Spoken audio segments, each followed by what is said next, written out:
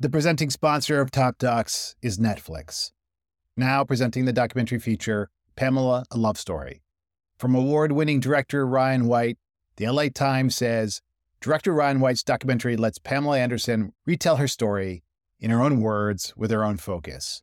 Emmy nominated for Outstanding Documentary or Nonfiction Special.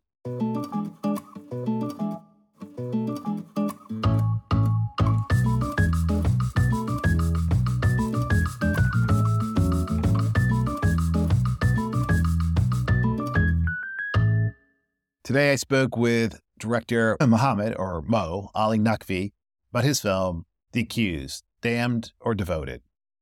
This is a story of a modern-day Inquisition, if you will, or the Salem witch trials, which is another example I like to use.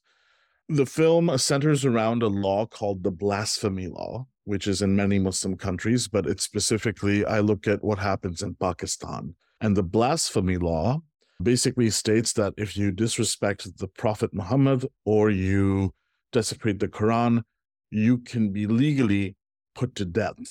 And one of the big advocates for this law is this Imam, Khadim Hussein Rizvi, who is the main subject of my film and whom I follow as he runs for election and uses this law as a political mechanism to gain power.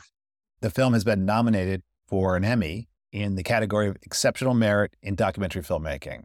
You can see the film at worldchannel.org. If you like this conversation, please do follow us on the platform formerly known as Twitter and on Instagram at TopDocsPod.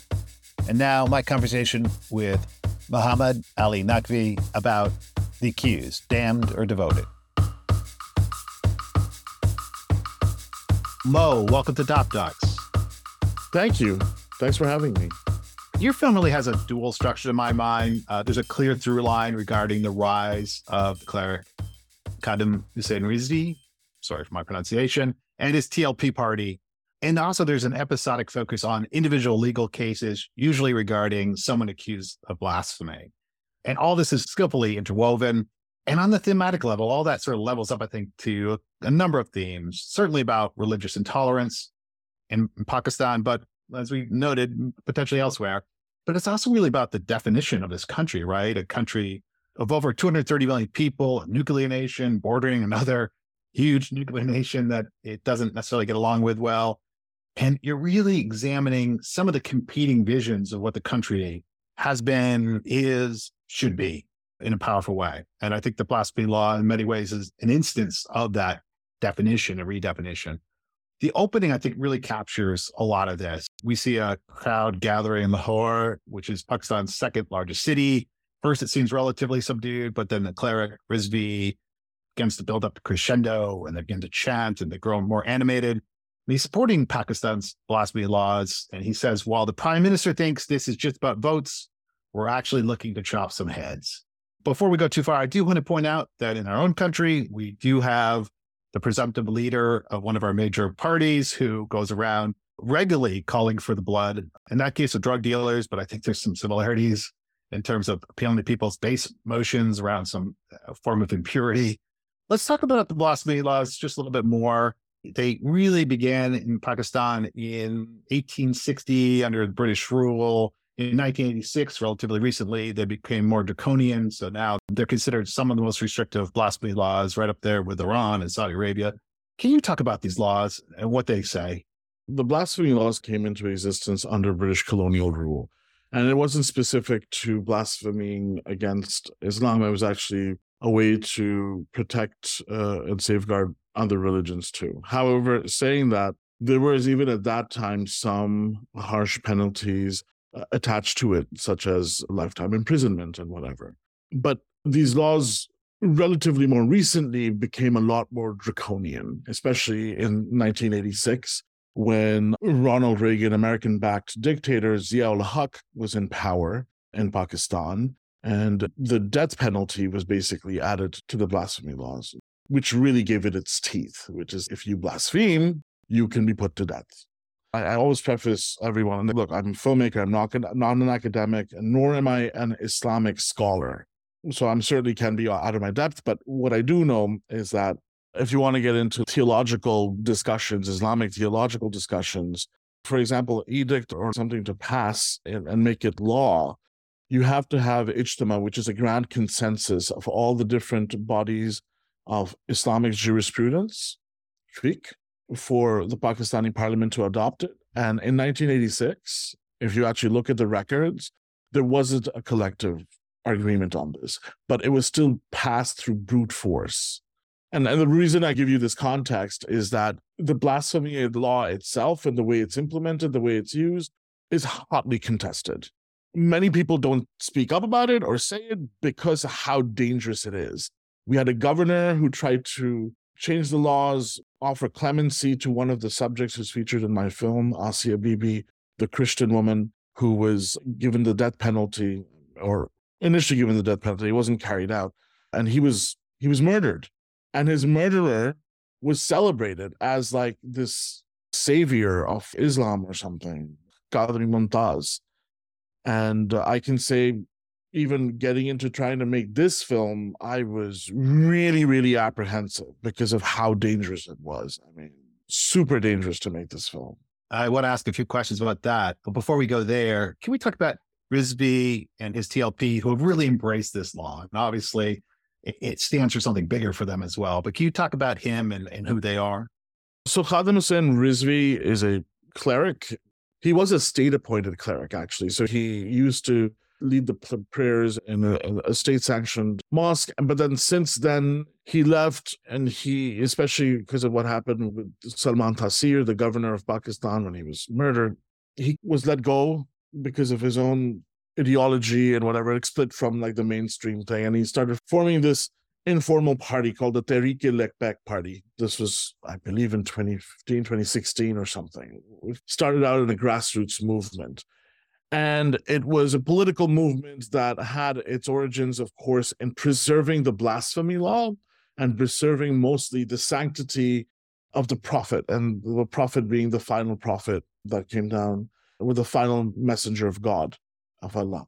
To preserve that, one of the key elements was to honor the blasphemy law.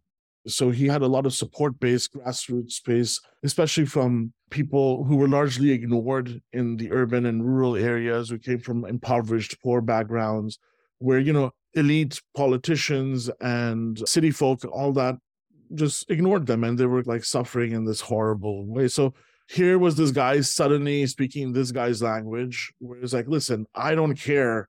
I'm not one of those. So he would even say in his like speeches, I don't care about, do I have any expensive watches? Am I wearing any expensive clothes? If I've ever done anything for money, chop my head off right now. That's literally what he would say. And he just appealed to a vast majority of people who were largely not represented. And they aligned with him ideologically on a spiritual faith level. They also believed what he did. They supported the blasphemy law. And so that momentum and that movement kept growing.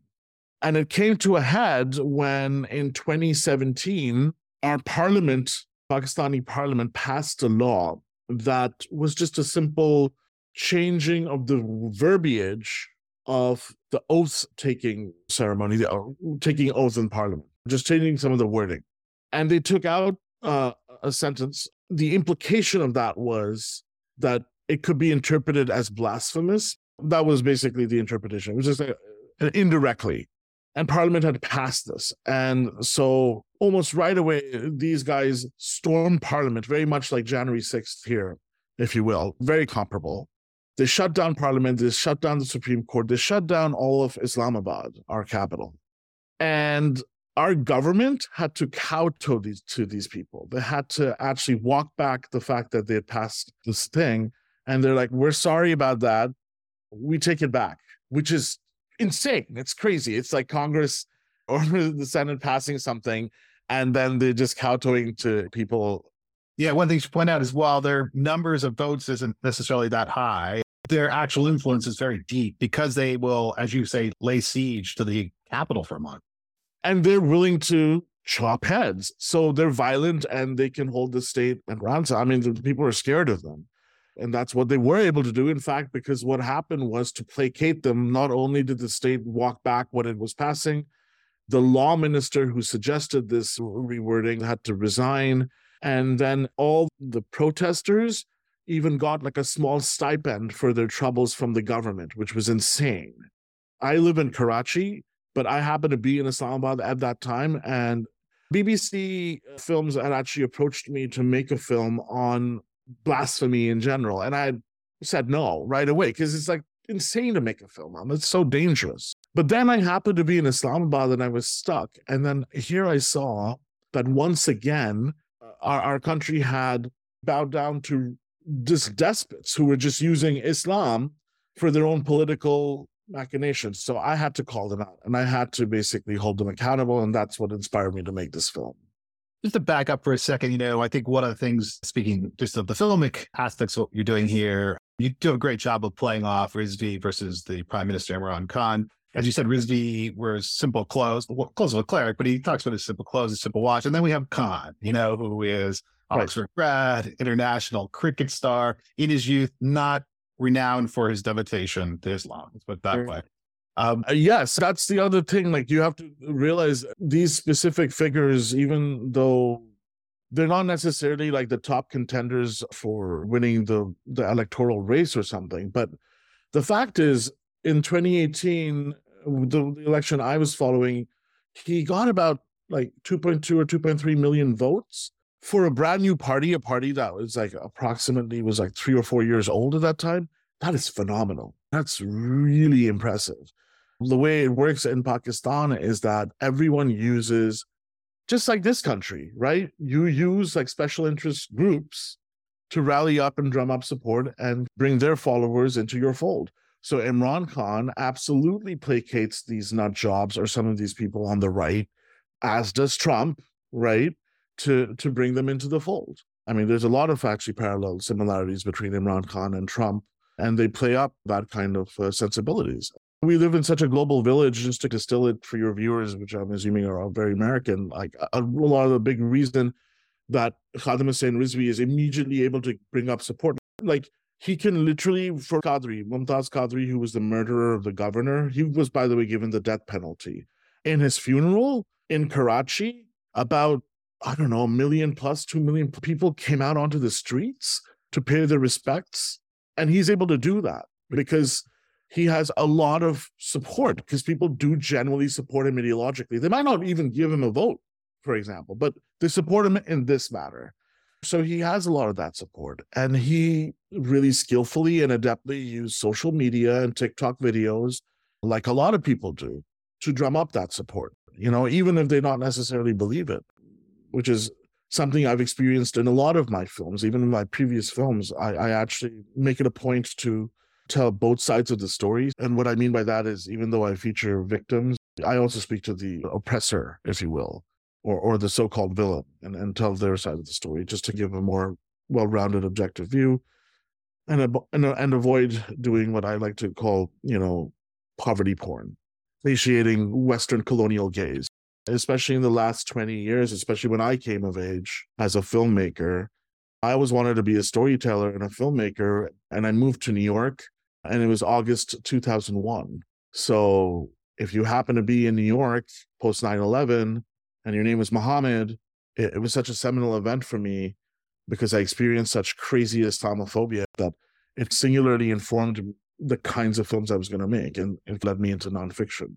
And specifically going back to my home country of Pakistan, and then also looking at other stories in the Middle East, for example, to actually tell you more nuanced stories of political Islam or terrorism, rather than the Bush-Cheney dynamic that existed. At the core of this film clearly are the legal cases, and I do want to get into them because I think they help ground these bigger issues. Basically, there have been 1,500 cases or so since the change of the law in 1986. And you note that while non-Muslims currently constitute about 4% of Pakistan's population, so a very small group, they make up nearly half of the people who are accused. And I think there's a suggestion that maybe something else is going on here.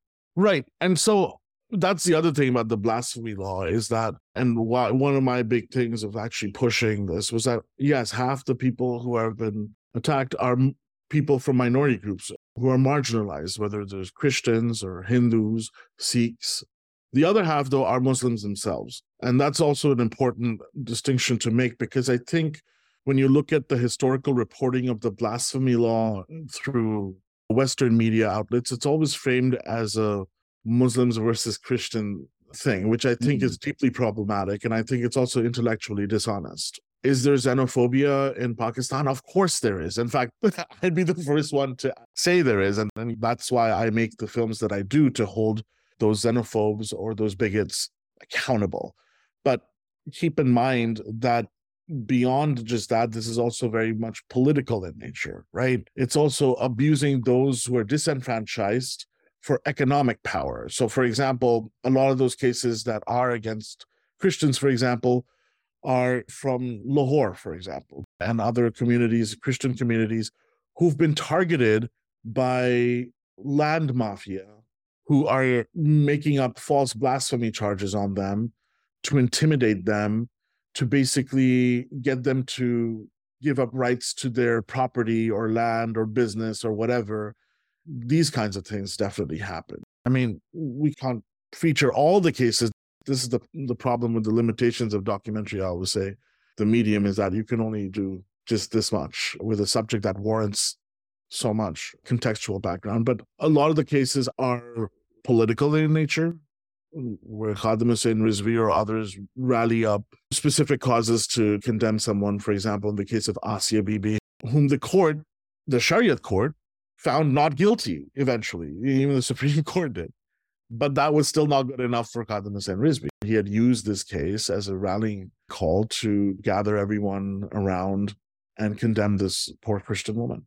One thing I want to ask you about is she has a run-in with some of the other women in her village. Basically, they say because they refused to share a drinking glass with her, that she spoke poorly of the prophets. She says no, they wanted to convert her, and she refused that. And that's why they were angry, made these claims. The actual accuser is a man. When he actually spells out what they are claiming she said, you not only bleep out the words, you obscure his mouth completely. You can't actually, in many cases, show us the supposed evidence. You can't show us photographs of what's the challenge there as a filmmaker where you can't actually show a lot of what's at stake. We had to make the editorial call that even though we're showing this abroad, and by the way, we've shown this in Pakistan too, but myself, I live between the US, between LA and Karachi, and I go back and forth. My house and family are still there. A lot of the crew that I work with are all based there. So we don't want to be ending up being accused of blasphemy, which we would be, because if we basically didn't obscure his mouth or didn't bleep things, basically we would have been perpetuating a message that's blasphemous for the mass audience, even if it was being used as an illustrative example. In fact, the guy who accused Asiya Bibi was spelling out for us what she had allegedly said. He hadn't even directly spelled it out. He had prefaced it by saying it was as if she said this and implied it towards the prophet. So it was an indirect recollection, but even that was enough to potentially be charged for 295C. So I didn't want him to be charged for blasphemy. Those were the limitations we had to deal with. We had to do it because at the end of the day, my goal is to move the needle back home to a certain extent and have people open up and talk about this, not be so scared. And I feel that by making this film, I'm doing that. At least I'm doing my part of doing that. That's not to say that all of us haven't dealt with like crazy online trolls and crazy digital death threats and things as one does on Twitter or Facebook or whatever. We certainly have, even just beyond filmmaking. I think this is a moral thing for me. That's what motivates me as a storyteller. Speaking of that, one of the things I think you do so well is show how kind of the problem spread out from the accused much more widely. And the justification here is often given that since this is Islamic law, it has no mercy. Anyone who advocates changing it is themselves guilty of at least, if not the full crime, then something like the crime. The family members, even the Christian community. Again, I don't want to focus completely on Christian community. Thank you for that reminder. But it just spreads out. Government ministers, it seems like it's something is much more at stake here than an individual person. Yes, absolutely. All I could do, and it was so important for me to actually show how this specific law is being used by politicians to gain power and how they are able to do that. Even, for example, one of the candidates that's running under the Naqvi party ticket is this lawyer who himself admits, I'm not really that religious. And this is a good platform to run. And then, so that's what he was doing. He clearly admits that.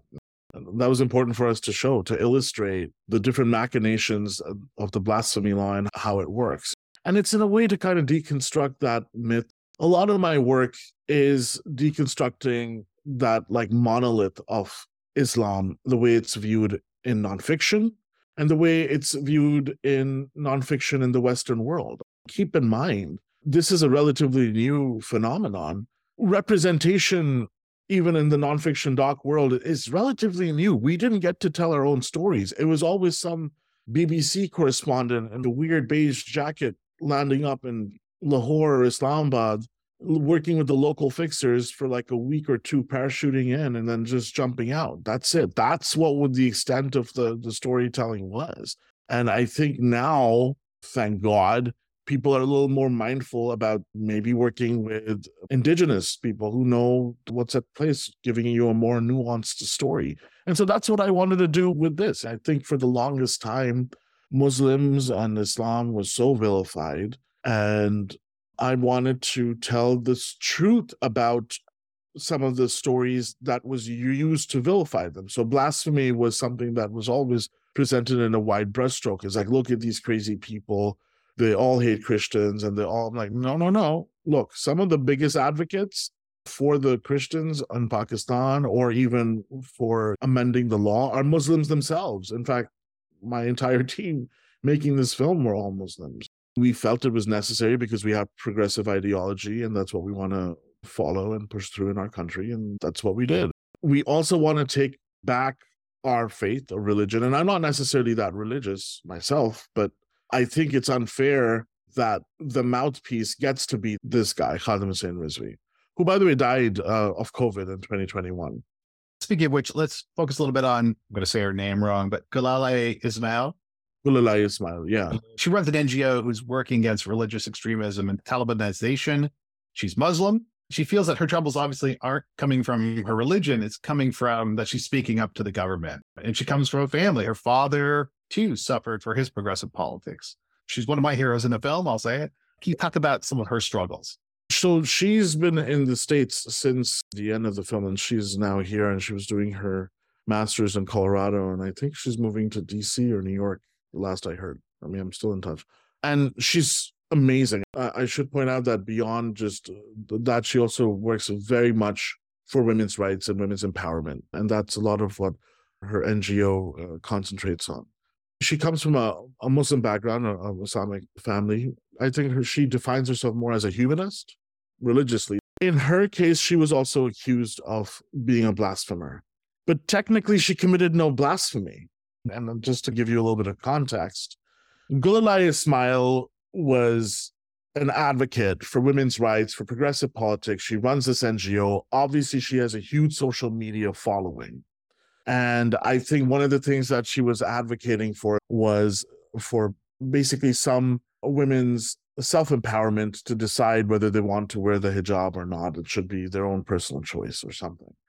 And this guy kind of hijacked that messaging and said that this woman is trying to corrupt all our women and are basically, quote unquote, raising a bunch of whores and going against Islam, and just kind of really bigotry message. And this is what's so fascinating is there's parallels between that kid and like Tucker Carlson trolls, literally. He was actually not even honest about what she was saying. And then he just basically added the tag of she's basically a blasphemer. Now, that's not the case, because if you go into the actual technical, blasphemy is a very specific thing. You desecrate the Quran or you speak ill of the Prophet. And I'm talking about 295C. There's other provisions of the blasphemy law, but when you talk specifically about 295C, when you can be put to death, that is the specific provision. She hasn't said anything about the Prophet or the Quran. She was talking about like, women's empowerment. So anyway, this guy, he makes up these frivolous charges. He starts rallying a whole thing against her. So much so that all these people, all these guys show up and actually lead a protest against her. where thousands of people show up. It's become so dangerous that she has to go into hiding for a little bit. And then he also charges her on these false blasphemy charges. What she does and why she was so important was that she decided not to take it lying down. Because so many people are falsely accused of blasphemy and to just be like intimidated. She's like, no, screw this. I'm going to take this guy to court and charge him for basically making false blasphemy allegations against me. She basically started doing that, was pushing and making some progress to it. And then unfortunately, she eventually had to leave the country because of her own activism. Basically, her messaging was then disrupting the establishment, the military establishment, specifically in Pakistan, and they got her to leave. It's really interesting because, while I don't think you're equating the two, there's some interesting visual ways and ways in which her fate and Rizvi's fate are kind of tied. So he eventually his house is raided by the government. He's charged with treason and terrorism. And then her house is raided by the government and she's charged with sedition and anti-state propaganda, both visually, this kind of security cam video, and in terms of things they're charged with. And you begin to think, wait a minute, it's part of a bigger game on the part of the Pakistan government. Look, the Pakistani government, especially in some ways, as you can say, it's a puppet government.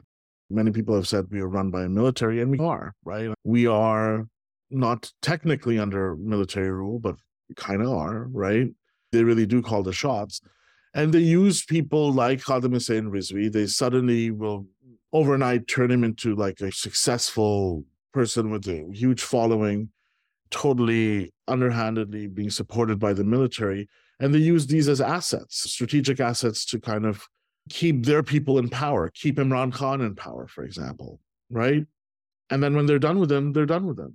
And then you get charged with treason, and then you get rid of them. So that's very much par for the course and historically what has happened in Pakistan establishment and military. That in itself is its own documentary and its own thing, but certainly. Yeah, the biggest difference being that Rizvi got to stay in Pakistan and Galali had to flee, as did Asya. You have a shot of Galali on the High Line in New York. They had to go. They are not allowed to stay. Khadim Hussain Rizvi basically publicly apologized and basically had to do a huge grandstanding, placating the establishment and the military. Basically, a lot of his teeth were removed. He ended up staying. Gulai still wanted to stay true to her cause and still continues to be engaged actively in Pakistan and politics and activism in Pakistan, except she has to do it from here. So she had to leave and they sent her in exile. Since you finished your work, there's been a further expansion of the blasphemy laws in January of this year. As I understand it, they extend protections that were afforded the prophet to his family, his wives, his early associates. And while this may seem a little vague, some people think that this, in some ways, is positioning against the Shia branch of Islam, which may be somewhat critical of some of the early associates of Muhammad. You see some of these provisions and things are made in this arena, for example, to placate certain crazy right-wing groups. I come from a Shia family myself. We are technically a minority sect of Muslims in Pakistan, Sunni being the majority. So they expanded some of the blasphemy laws so that you can't actually insult some of the other historical figures. And exactly as you rightfully point out, many people think that this is being done to target some of the Shia community, to kind of silence them and to silence some of their theological leaders, some of their political parties and things to, again, deal with power. It's very much part of the course, like using the blasphemy law, not really to preserve the sanctity of the prophet. It's really being used for political ambitions of fanatical despots. That's what it is. And that's what I try to show.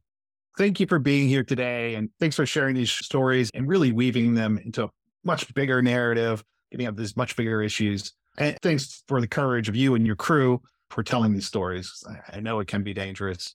And I'm wondering what you're working on next. I'm just in development on 2 projects that I'm trying to get off the ground, like everyone else. And the most recently, I did a series for Netflix where I was one of the EPs on a series called Turning Point, 9/11 and the War on Terror. I got to work with Luminant Pictures and Brian Knappenberger, who was the director on the series and show creator.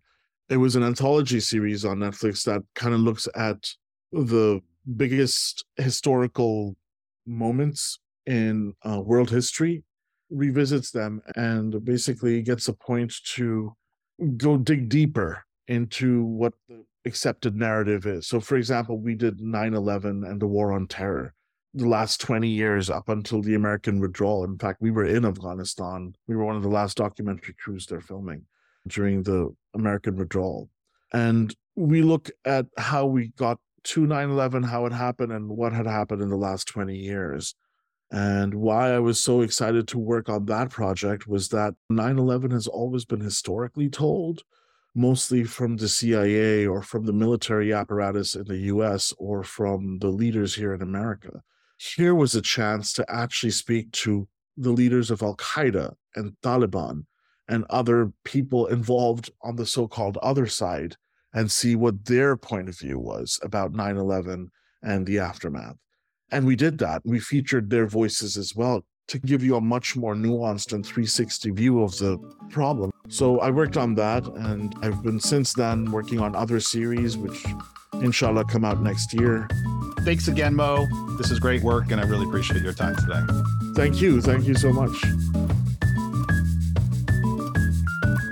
Do you have a hidden gem, a documentary that you don't think gets the attention that it deserves?